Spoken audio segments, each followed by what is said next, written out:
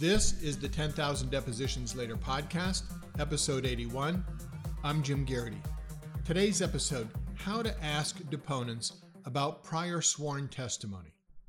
Hey everybody, I hope you're having a spectacular day and week, as always. Some litigators will gloss over their deponent's prior testimony by simply asking during the preliminary questions something like, have you ever had your deposition taken before? And if the witness says yes, usually the next question is, in what kind of case? And sometimes that's all our hypothetical litigator asks. Often these questions are simply intended to figure out how much explanation needs to be given to the deponent about the process before the litigator dives into more substantive questions. But many of your witnesses, especially managers, supervisors, other key employees, will have given testimony on many occasions in the past, and they are likely to have given testimony about cases involving the same claims that you've filed or that you are defending. But of course, no company keeps a detailed log, or at least the ones I've run into, keeps a detailed log on who's testified about what in the past. So you really have to ask each deponent during the deposition about their testimonial history. And that is a goldmine for you in almost every case. I have a simple one-size-fits-all question that I ask deponents at the outset of my depositions, and depending on the answer, of course, I'll follow up with detailed questions about the cases, the claims, where the lawsuits were filed, and where I can find those transcripts. I need those details so that I can properly tailor a request for production or challenge a response to a previously served request for production that didn't reveal it. So today I'm just going to tell you how I phrase the question at the outset. And it's worked for me over many years to trigger the answers that tell me what I need to know. Now, before I get into today's episode, I wanted to tell you quickly about an upcoming episode. You've heard me rail on about the cost of deposition transcripts. In an episode coming up, I'm going to be interviewing a representative from a company that says it's come up with a solution to help you get your transcripts much faster and much cheaper. You know, one of the chief functions of this podcast is to provide you with practice tips and strategies that are immediately actionable.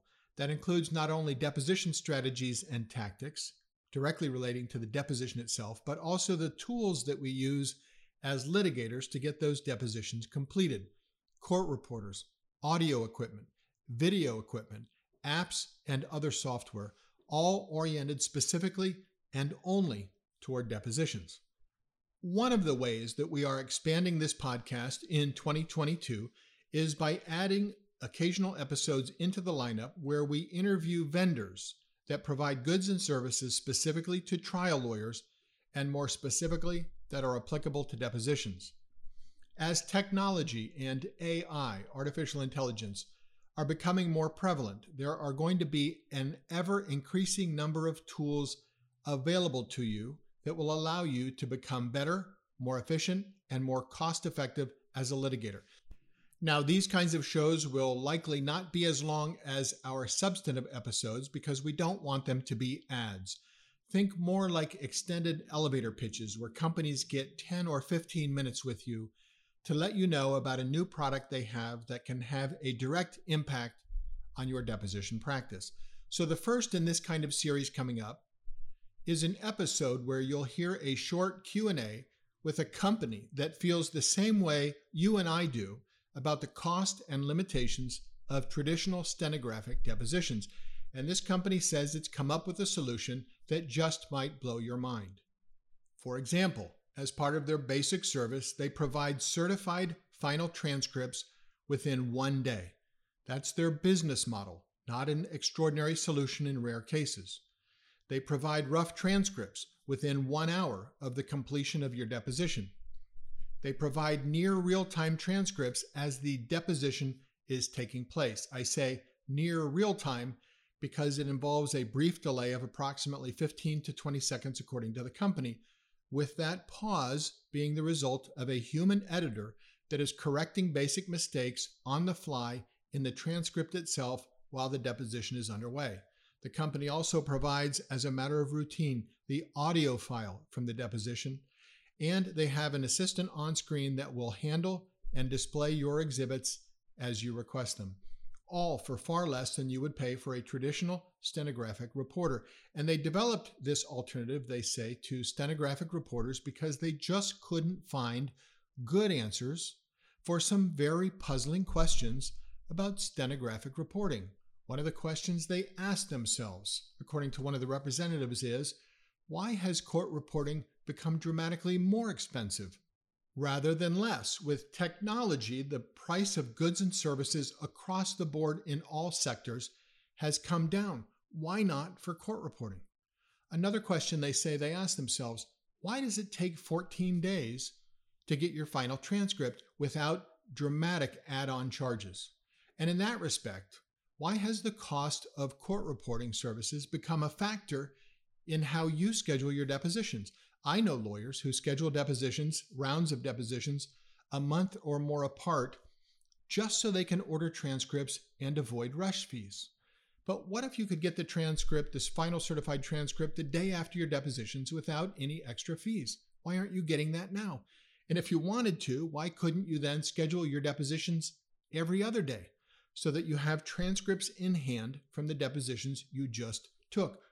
And if you're up against or you're in a case that has a discovery deadline, couldn't you make much better use of the allowable period for discovery if you knew that delays in getting transcripts wasn't a factor at all?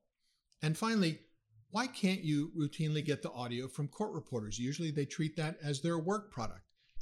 As you've heard me say in the past, the audio from depositions is supremely useful for you and for your client when you review the transcript for accuracy. So in an episode coming up in the immediate future, you'll hear the Q&A with that company and what they have to offer. And again, we're going to add this as a regular occasional feature where we do short Q&A interviews with vendors that provide services specifically to you as a litigator for your deposition practice. Okay, back to the topic of this episode. Again, some litigators will ask a deponent whether they've ever been deposed before. Part of that is to determine the witness's familiarity with the process.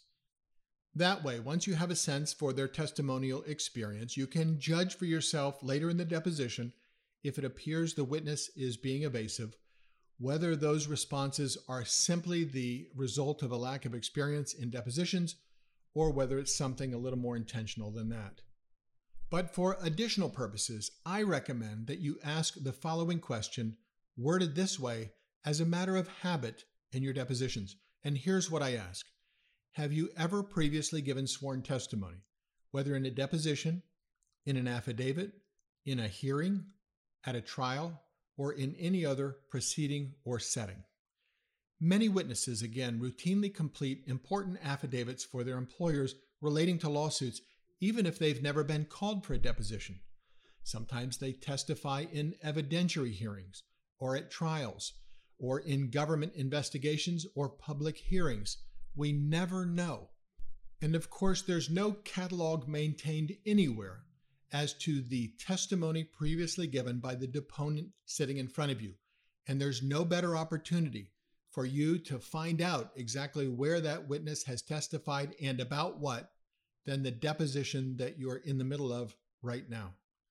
And for purposes of making sure that we learn everything that we should learn, of course, we need to assume that the witness may have testified many times before, and we need to know where and when and on what topic.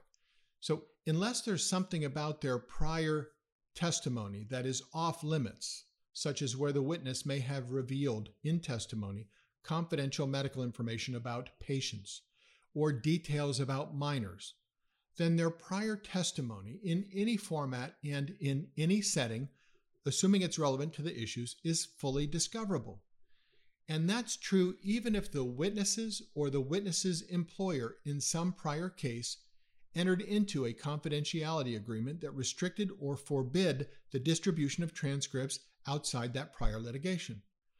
Those protective orders or confidentiality agreements, as you surely know, are rampant now in almost all litigation.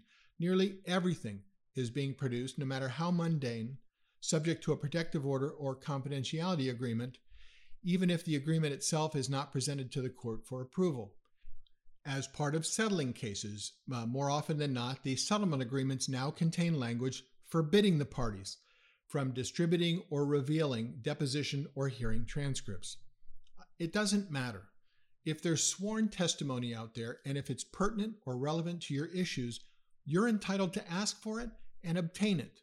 Now, if there's a protective order in place in the other proceeding where they gave testimony, or some other written confidentiality agreement where the party is now asserting they can't produce it, obviously you're likely going to need to file a motion to compel the production of the transcripts and get an order from your court forcing its production. If there are assertions of trade secrets or other confidential information like the kind I talked about, then obviously your best bet is to ask the court to compel the production of the pertinent transcripts and ask the court to conduct an in-camera review, which obviously means that the other party is going to produce the documents to the court first, not to you, but to the court to allow the judge to review the documents to ensure there's either no confidential information that shouldn't be produced, or if there is, that it's redacted before it winds up in your hands. But that's the answer. Redaction is the answer, not non-production. So that's my recommendation for you today. Broaden and standardize your question of the deponents about prior testimony as follows. Have you ever previously given testimony, whether in a deposition, in an affidavit, a hearing, at a trial, or in any other proceeding or setting? Now, you can also break this down into 5 or 6 questions, and you might want to do that so that you know exactly what the witness is admitting or denying. So you can break that down, such as, have you ever given sworn testimony in a deposition? Next question, have you ever signed an affidavit on behalf of your employer? Separate question, have you ever attended a judicial or administrative proceeding, and you may have to define those for the deponent, where you had to be sworn in and answer questions? Separate question, have you ever testified in a courtroom? Next question, has there ever been any other setting where you were sworn in and had to answer questions under oath? The level of sophistication of your witness will determine to what extent you need to break these down, but that's the way to do it. Prior sworn testimony by key witnesses in your case on the same or similar issues is often among the most valuable evidence you'll get your hands on during your depositions. As always, we've got some cases in the show notes to help you get started if you need to research this issue. There's one in particular in the show notes I want to point out. It's called Rogue versus CoreLogic Credco. It's a 2020 federal court decision out of Idaho, where the plaintiff there, an individual, sued a company alleging violations of the Fair Credit Reporting Act. Apparently, in that case, the plaintiff asserted that the defendant, a company named CoreLogic Credco, had provided inaccurate information to others in connection with a credit application that the plaintiff had completed. Specifically, the plaintiff was contending in that lawsuit that CoreLogic had inaccurately reported that the plaintiff had filed for bankruptcy. The defendant in that case, according to information on a website, is the nation's #1 provider of what it calls merged and specialized credit reports, processing over 90 million credit and related transactions. So during the course of discovery, the plaintiff asked for deposition transcripts and information about other lawsuits under the FCRA filed against CoreLogic, and CoreLogic resisted production of transcripts in other cases, saying, among other things, that the parties, meaning CoreLogic and any prior plaintiff or plaintiffs, had entered into a protective order to protect the other plaintiff's non-public information, and so it would be unduly burdensome for the company, it said, to have to contact a plaintiff in another case to get permission for production. Well, the federal judge in that case dismissed that argument out of hand, saying the testimony of employees or agents of the defendant given in relation to other Fair Credit Reporting Act lawsuits was clearly relevant to whether the defendant in this case had willfully or negligently violated the Fair Credit Reporting Act. Continuing, the court said, look, the plaintiff here is seeking transcripts of testimony of your agents or employees. If a responsive transcript contains personal information of another person who's not a party in the current case, that information can easily be redacted. So the court says if all we're really talking about here is a relatively limited number of transcripts, the idea that redacting confidential information from those transcripts would be unduly burdensome just doesn't fly. So that's the practice pointer for today. Broaden your initial question about prior testimonial experience. And if your witnesses, your deponents, have given prior testimony, press them for details that will allow you to make a properly tailored request for production.